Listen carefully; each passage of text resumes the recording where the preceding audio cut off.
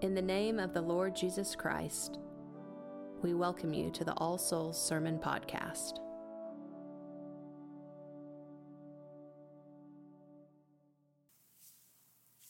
St. Peter writes, I think it is good to stir you up by putting you in remembrance.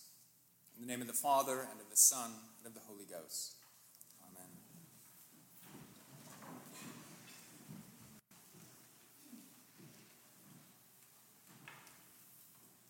There's something deeply moving about our epistle passage this morning. St. Peter is rapidly approaching death, the very death Jesus revealed to him long ago around a charcoal fire. He's much older now, but the transfiguration of Jesus on the holy mountain is a memory that hasn't faded. It's clearly something he thinks about a lot. And maybe more so now as he prepares to shed his earthly tabernacle and be with the Lord. St. Peter is fortifying himself with the memory of Christ shining on the mountain as he prepares himself for death. But he knows that what he saw that day on Mount Tabor wasn't something only for him, but for the whole church and for all time. The glory he saw that day and the voice he heard was meant to sustain the church long after his passing. He says, I endeavor that you may be able, after my decease, to have these things always in remembrance. The church has honored St. Peter's wishes. The story of the Transfiguration is recounted in the Gospels, and it's honored every year on August 6th. It's not surprising why this is the case. The Transfiguration is one of the few places in the New Testament where Jesus appears as he truly is. C.S. Lewis once described Christ as a king who has come in disguise to save the world. This is generally the case, but today Jesus is not in disguise. His identity is clear and unmistakable. Today, Jesus is wonderfully transfigured in raiment white and glistening. The Father is working to seduce our hearts through the beauty of his Son. The Transfiguration is a preview of what's to come. It points us to the end of the age when Jesus will descend in glory to judge the world. It heralds the time when righteousness will shine like the sun and all creation will be purged from evil and made new.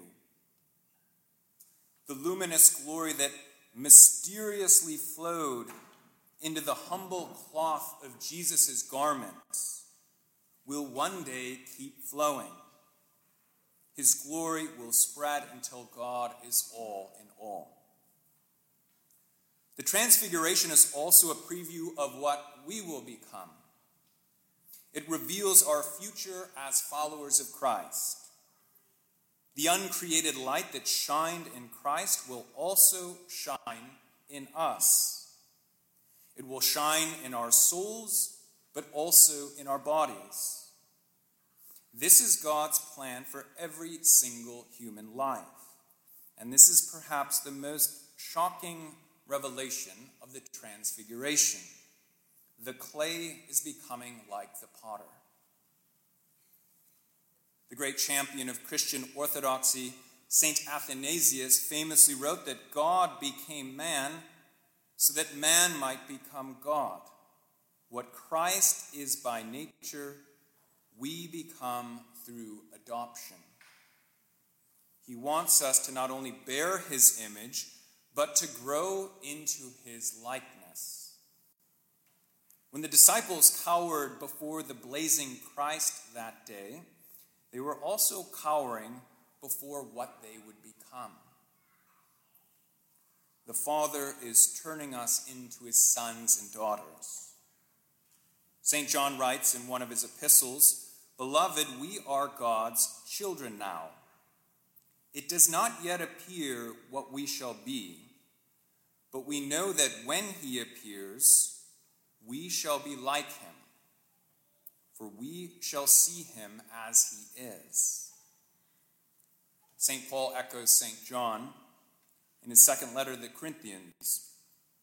He says that those living in the Spirit with unveiled faces, beholding the glory of the Lord, are being changed into his likeness from one degree of glory to another. As Christians, we are in a process of transformation. In Hebrews, St. Paul describes God as a consuming fire. And fire, as we know, changes everything it contacts. God is like fire. He transforms everything he touches. One writer puts it like this: we are made to catch fire. We are like lumps of coal, dusty and inert, and possess little to be proud of. But we have one talent: we can burn. You could say that it is our destiny to burn. He made us this way because he intended for his blazing light to fill us. The same writer says that we'll have to start remembering that every other human being we encounter, no matter how exasperating, is a recipient of this same divine invitation. Every person we meet is called to blaze up with glory. Just think how vibrant our world, our lives would be if we could hold this insight at the forefront of our minds. Indeed, God made us vessels for his blazing light. St. Peter reminds us in the same letter that God made us to be partakers of the divine nature. He has made us to burn with his presence. Jesus says that the righteous will shine like the sun in the kingdom of their Father. The Feast of the Transfiguration is a particularly apt time for baptisms, because as we witness the beginning of the Christian life, in baptism we are reminded of its glorious end. In the sacrament of baptism, the fire is ignited. The lump of coal, which will one day shine bright, begins to smolder with divine life. In baptism, the Father's voice descends from heaven as it did on the holy mountain. He declares us his beloved sons and daughters. The Father has made us his children and heirs through water and the Holy Spirit. Today, my son Ronan will be baptized, and my prayer is that he will never lose this hope, that he will always keep this end in mind. I pray that he, like St. Peter, will one day look back on his life and marvel at the glory of God.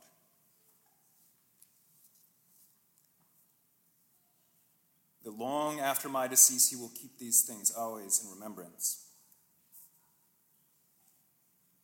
In Christ's illumined body, we are reminded what we are to hope for and strengthened by what we will become.